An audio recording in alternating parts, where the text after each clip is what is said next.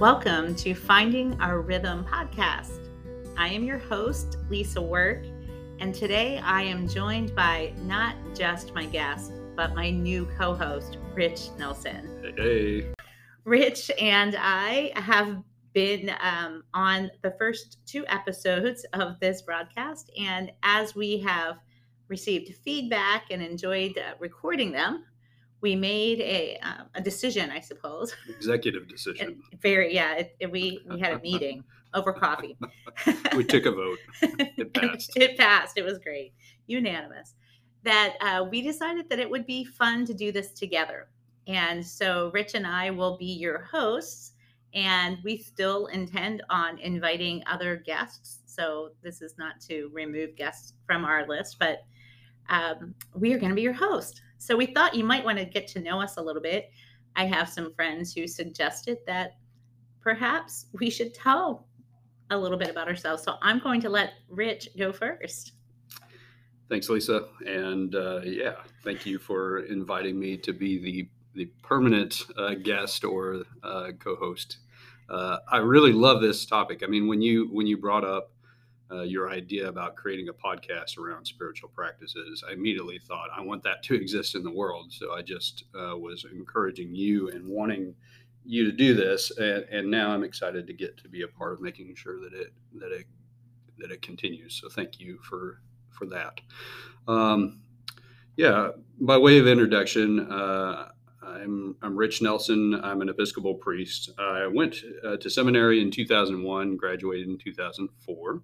And did all of my ministry until recently in the state of Texas in various different capacities. So I started out as an associate rector, but also a school chaplain of a preschool through 8th grade Episcopal school, which was so much fun. A lot of energy needed for that job. Yes. Chapel every day at 8 a.m. with 300 kids. It was great. And loved it.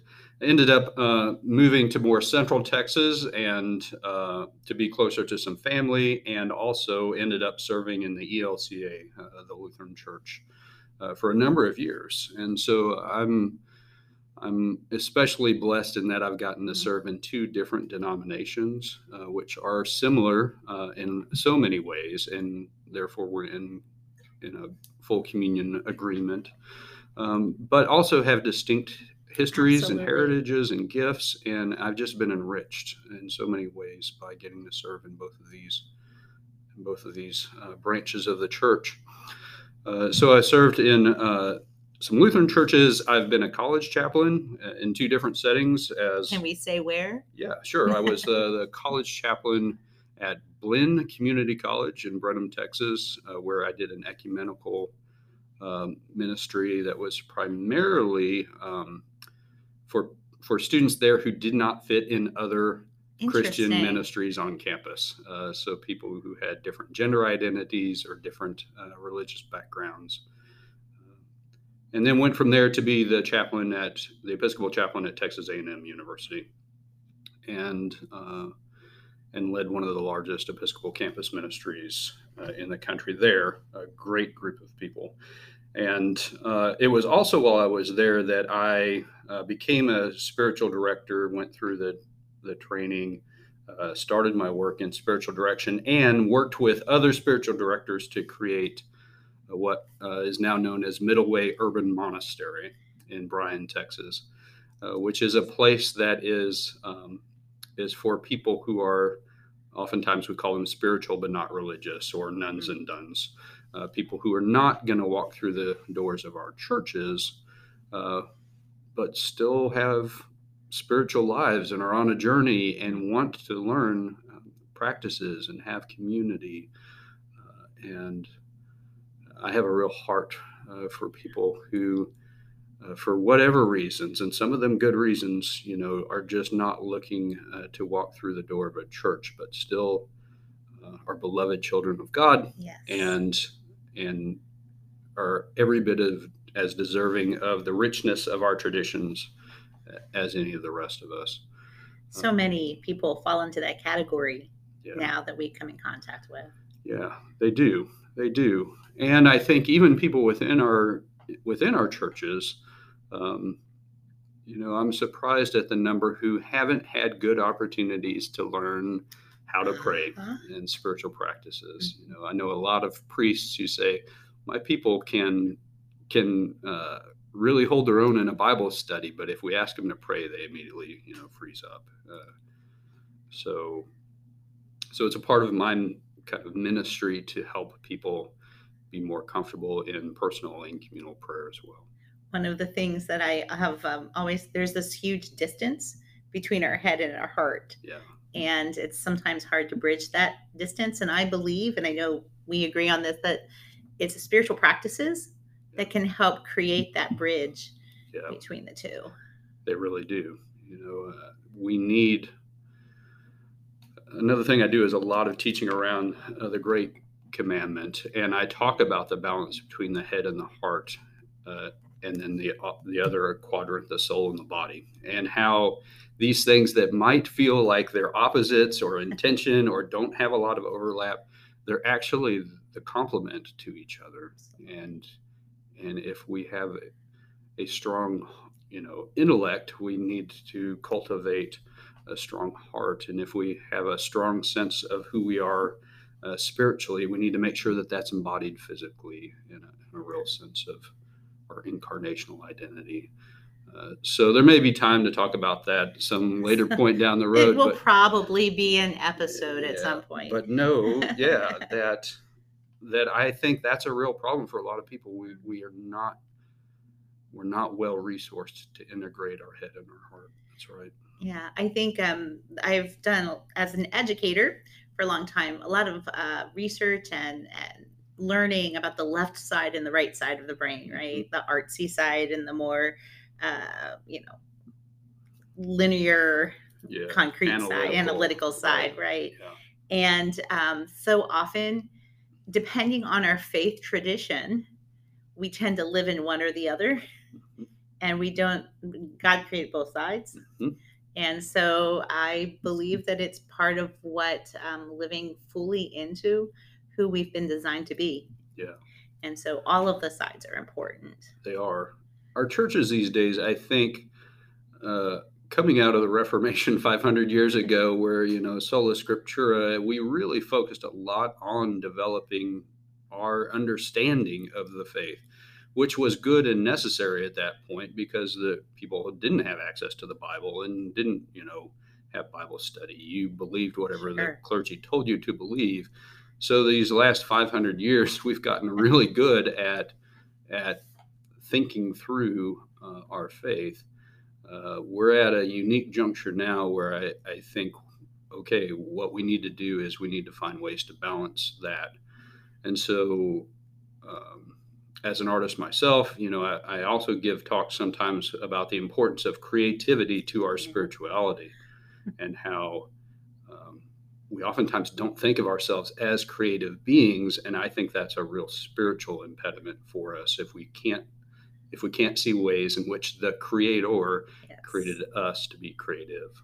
I think again, pulling on that education experience of mine, I've discovered that those early years of education, so think kindergarten through like 4th or 5th grade especially, we train our students and our children not to be creative, but to learn how to follow the rules. And please hear me, rules are important, especially in a classroom.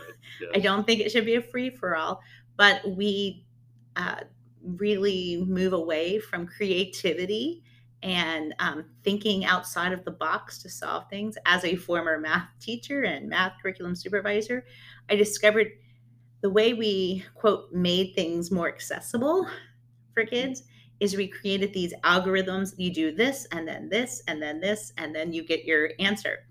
And it works most of the time for kids to get the answer. They can get an answer, but they don't know why. And because they didn't have that opportunity to experiment and to fail some and not to be successful, they have this unrealistic, maybe that's the right word, but not healthy approach that I have to follow the steps to get there, as opposed to it's okay to try it and it doesn't work, but what did I learn from it and and I think the same is true about our spiritual life. It really is, Lisa. in the early part of the 20th century, a lot of our churches adopted a public education model for faith formation. That's very true. Where we had, Sunday school superintendents. That's really literally what sometimes they're still called, I believe. That's yes. right. And a set curriculum. And I think that made a lot of sense in that context. There is goodness in that model. But with any model that you adopt, you're also going to have to contend with its limitations. Mm-hmm. And so I think that's right. We ended up approaching faith as somewhat of a formulaic endeavor. Here's the catechism. Here's what we believe. Memorize these things that we believe. We'll test you on that to make sure you remember the answers to that, and then we'll confirm you and you're a Christian. And there was not a lot of invitation to question. There's not a lot of invitation to think outside the box. And as a result of shutting down that natural curiosity within our body, I think we ended up doing a disservice. And so, the good news is it's not too late, right? Absolutely. Let's do those things now. Well, and I think that just the having that take a test at the end, we laugh about it a little bit. But I know that was the case. Actually, when I was confirmed in the UCC church a while back. Yep. And I don't know what would happen if you failed. I don't know that anybody did, but it did bring a lot of anxiety and angst. I think the other extreme is equally as troublesome when there is just going through the motions, but not actually talking about challenges and talking about questioning. I think questioning is just a normal and right part of our faith journey. Mm-hmm. Instead, we create this picture that you shouldn't have any questions and that you should just be confident, and it's fraught with problems. Yeah. And one of the real gifts for you and me, talking about who we are and kind of our place in life, is that we are in a place right now at Virginia Theological Seminary as students where we get to ask these kinds of deeper questions. Absolutely. and wrestle with those. We have fantastic professors mm-hmm. who help us think through those things well. We have fantastic classmates who have interesting, different views than we do. That challenge us sometimes. Like sometimes when I walk away from some of those conversations, I'm like, "Whoa, this is really uncomfortable," and I've learned to relax about that. Yeah. Being uncomfortable is okay. It is, but we are held together in this place, which I would say is a good and healthy community, by our love and commitment for each other. Absolutely. And by our daily prayer together in chapel. Mm-hmm. Which is something as an Episcopalian I believe strongly in. We are bound together by our common prayer, which leaves room for us to sometimes not have common belief or common viewpoint. Absolutely. I think that was I did not grow up an Episcopalian, and so common prayer was a new thing when I became an Episcopalian a number of years ago. And I loved I was always fascinated by it. This whole morning and evening prayer in Compline, and the fact that our liturgy has the same shape no matter where you go in an Episcopal church. I was fascinated, and I'm like, how did it work? And is it really like a thing? And what I found is there is great comfort knowing that when I'm praying, whether I'm in chapel or by myself doing one of those times of prayer, there are others doing it with me. We're connected across time and space and place, and I love that too. And I love other things about other parts of the Christian church. Absolutely. And so speaking of that, I started out Baptist, actually. That was me too. That was where that's right. The family that I began in, and also spent a few years in the UCC, the United Church of Christ, which was a great. I'm always learning that Rich and I have such an interesting parallel but yet different path. And so in some ways, I think it's that richness of experience in the Christian mm-hmm. church that, at least for me, and I suspect for you as well, has really cultivated interest in spiritual practices, interest in prayer, and a willingness to, try different forms of prayer and just see how those take root and blossom in our lives. Indeed. For me, it was a missing piece. I mean, I was really good at Bible study. I grew up in a different tradition. I had a little Baptist time, little UCC time. I was part of the Christian and Missionary Alliance for much of my adult life before. You didn't know that part, did you? And then non-denominational for a while. And then here I am as an Episcopalian. And I find that the beautiful thing about God's economy is nothing is wasted. Yes. And I love how they all knit and blend together. I also discovered that I had this longing for a long part of my life that I didn't really have words to describe. And it's when I discovered contemplative spirituality, in particular, a lot of the spiritual practices that we talked about. It was like a missing piece. Like, oh yeah, this is what fits with me. And while that's not, it's definitely not an Episcopalian only thing, or that's one of those things, the contemplative spirituality that I believe spans across all denominations, if you will. I think it does. Certainly, it is a gift of our common heritage, and I think some of the traditions have been able to keep that alive and well, especially Roman Catholic tradition. Has, through the monastic practices, have kept that alive throughout the ages, but it exists in all kinds of other spaces. The Orthodox Church certainly has.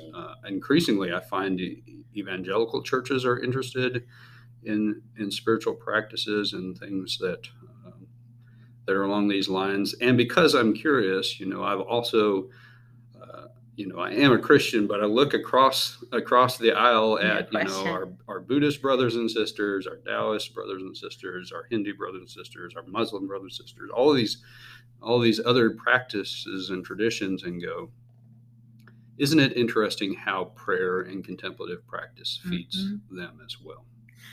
Thomas Merton was probably my first introduction when I learned about Thomas Merton and his interest in. Actually, he had a friend, right, who was Buddhist, and he saw that connection and commonality. And I think it's one of those beautiful ways we can open conversation up, interreligious conversation, which is, I think, so important, especially in today's day and age. Yeah, it is. And there's interesting work being done out there around that. And if anybody's interested in that, I encourage you to just Google DIMID, DIMMID. We'll put it in the show notes too. It's a long-standing interaction between Catholic and Buddhist monks around what it means to be monastic and to be people of prayer. Wow. I love that. One of the things that, and a couple of more upcoming episodes, so stay tuned, I went to do prayer beads. And I use Anglican prayer beads, also known as Protestant prayer beads. But of course, it was fascinating as I was researching about prayer beads in general. Almost every major religion has a form of prayer beads. Mm-hmm. So it's a great example of that. We share a lot. Yeah. And that's another, I think, important and vital thing as we approach prayer practices here is there are distinctly different forms of spiritual practices. Some of them are more physically embodied. Some of them are more, mystic. Some of them engage our brain in a really important way. And others are about kind of reflecting on our actions and things that we've done. And so sometimes we think of spiritual practices as this kind of one big, one size fits all. But actually, as we get into them, we find that there are some really amazing, rich differences and distinctions. And, so for instance, with prayer beads, you have that physical, tangible thing that you can hold and your body can do. And for some people, that's just what they need. And for other people, it's not. But that's because we're different. What? Imagine that. That's crazy. I think, And for me, hiking and walking is definitely a spiritual practice. Absolutely. I was hiking with my husband yesterday, and we had the last 2 miles of our hike were all uphill.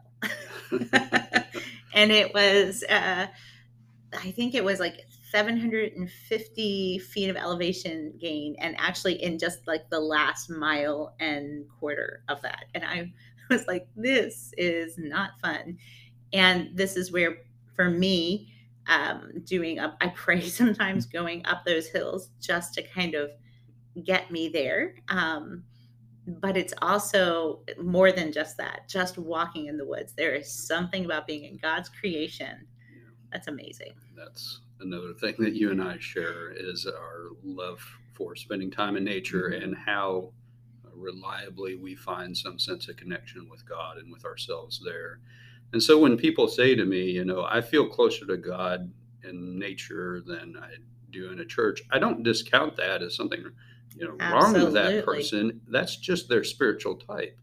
And we ought to honor that and celebrate it and encourage it. And so I know that we'll be talking about spiritual practices absolutely. Outdoors as well.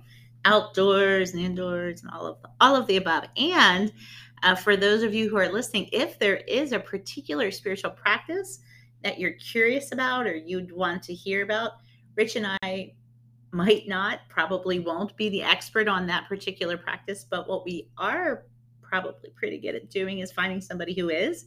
So be our guest. We would love that.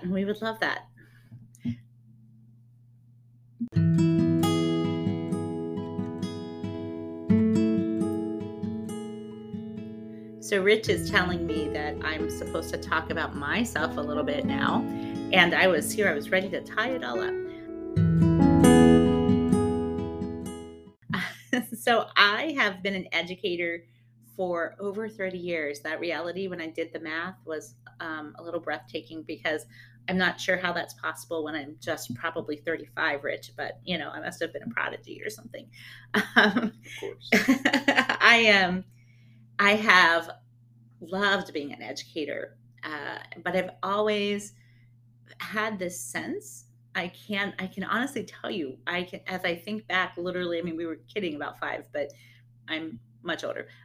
But at 2 years old, I had to have some surgery on my eyes, and I remember praying at 2 years old. So that's an interesting thing to recall. And just that it was always, I didn't always know or understand what I was feeling or needing, but it's definitely been something that I've had.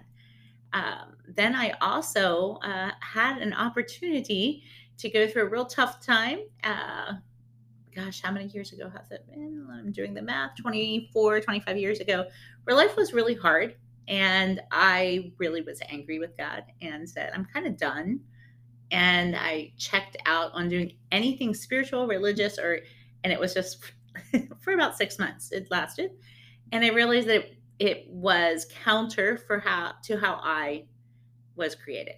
And I knew that I needed to do life with God, because that's part of how I'm woven. I'd like to say it's part of how everybody's woven. They might just have different words for it, I think. But for me, the particular way of connecting with God had to shift, because I was definitely on a performative approach. And that's how I found my identity. And that moment, which was really hard, those 6 months and coming out of those 6 months, were pretty difficult time. And I also realized that I had to shift, and I started to read the Bible differently. I was introduced to something called Lectio Divina, which we'll talk about on another episode. We keep saying that on another episode. But I realized that there's a different way to engage the Bible than how I had been, which is not bad to engage it from a very intellectual level. But if we stay there, we miss this whole side. It's sort of like only seeing a picture of, say, the Grand Canyon, but never seeing it. I think they're different, right? Very, very different experiences. Both right. Good. Both good. Yeah. You can look at a picture of the Grand Canyon and go, wow, that is so amazing. But until you've seen it, it's not the same. So I think that's part of what my experience was making that shift and actually, and it's hard though so I ironically I use that example. I've never seen the Grand Canyon in real life. I should pick something that I've seen in real life. So I will give the White Mountains. I have been to the top of Mount Washington and hiked in the White Mountains, and I had seen pictures before I had gone, and it was beautiful. I mean, stunning, breathtaking. But getting there was hard. Having to hike up the hills, having to train, sometimes out of breath going up the hill, depending on the hill you're going, or even going downhill, which is equally hard on those of us over a certain age who have knee issues. Going down can be equally as hard on your body as going up is on your lungs. And, but so worth it. Oh, so worth it. And I believe that moment, learning to look at God differently and to not just look, but to literally commune with God differently, as opposed to a judge who just, who was very separate from us and really was waiting to just stamp me out if I screwed up. I realized that really wasn't how God looked at me. Yeah, right. Yeah. It's those really challenging times, and sometimes physically challenging, sometimes emotionally challenging, or vocationally challenging, or all of the above at the same time.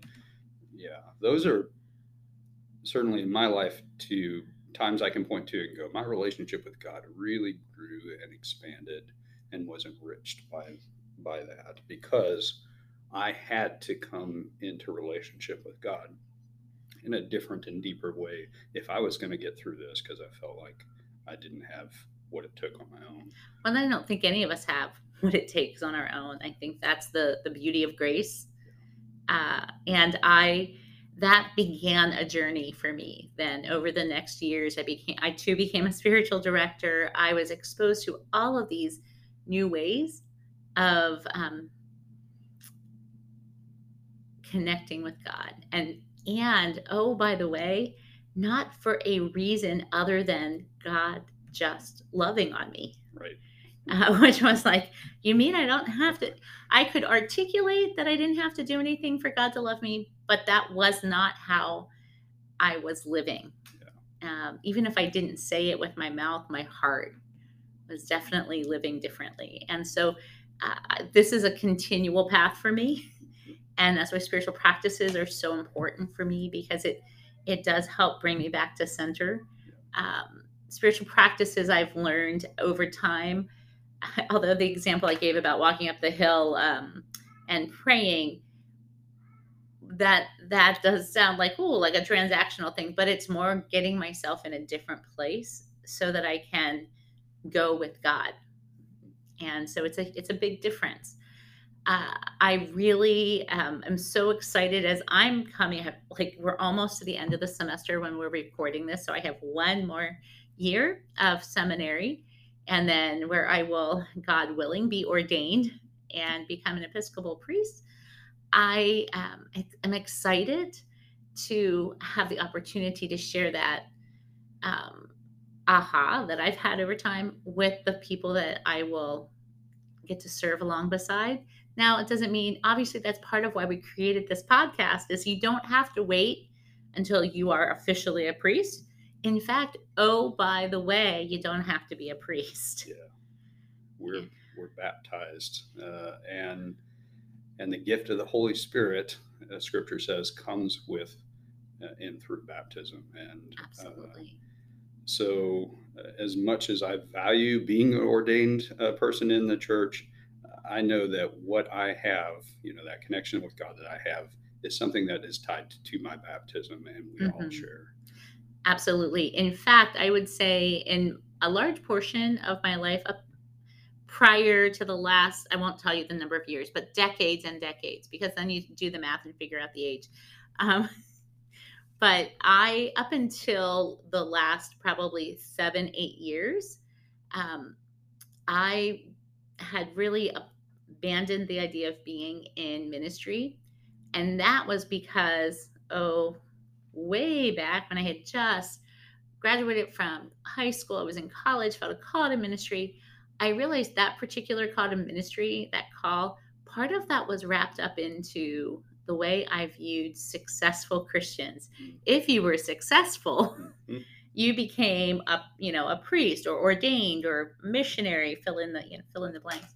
And it literally took decades and decades for that to be deconstructed in my thinking, and for God's invitation. And I mean, part of that was that time where I just said, God, done with you.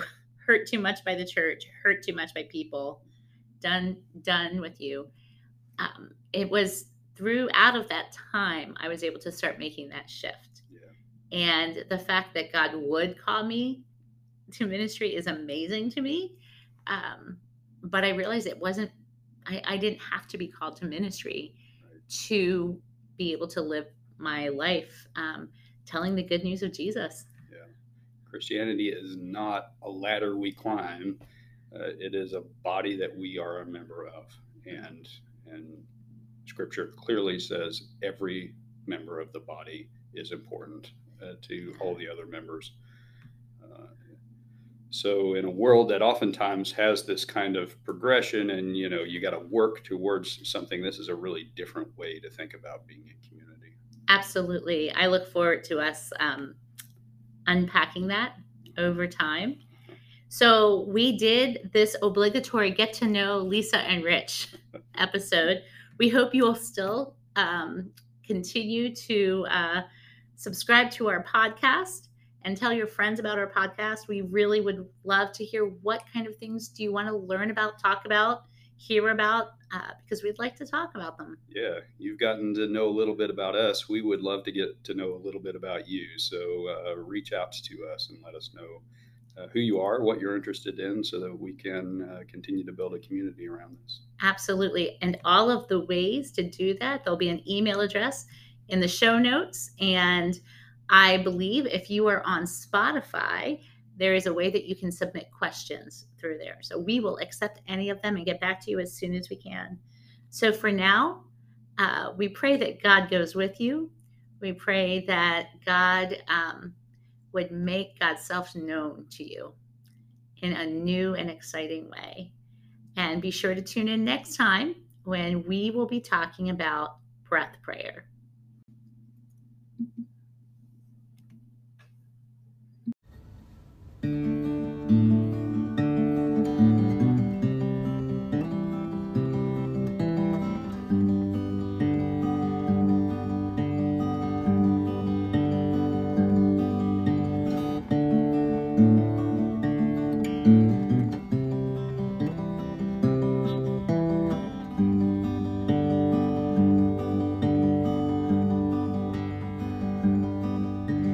Lord, you know I need you with me every day. Give me ears to hear and lips that know what to say. Sitting with the silence, moving with the wind, finding our rhythm in a song that knows no end. Finding our rhythm, unafraid to begin again.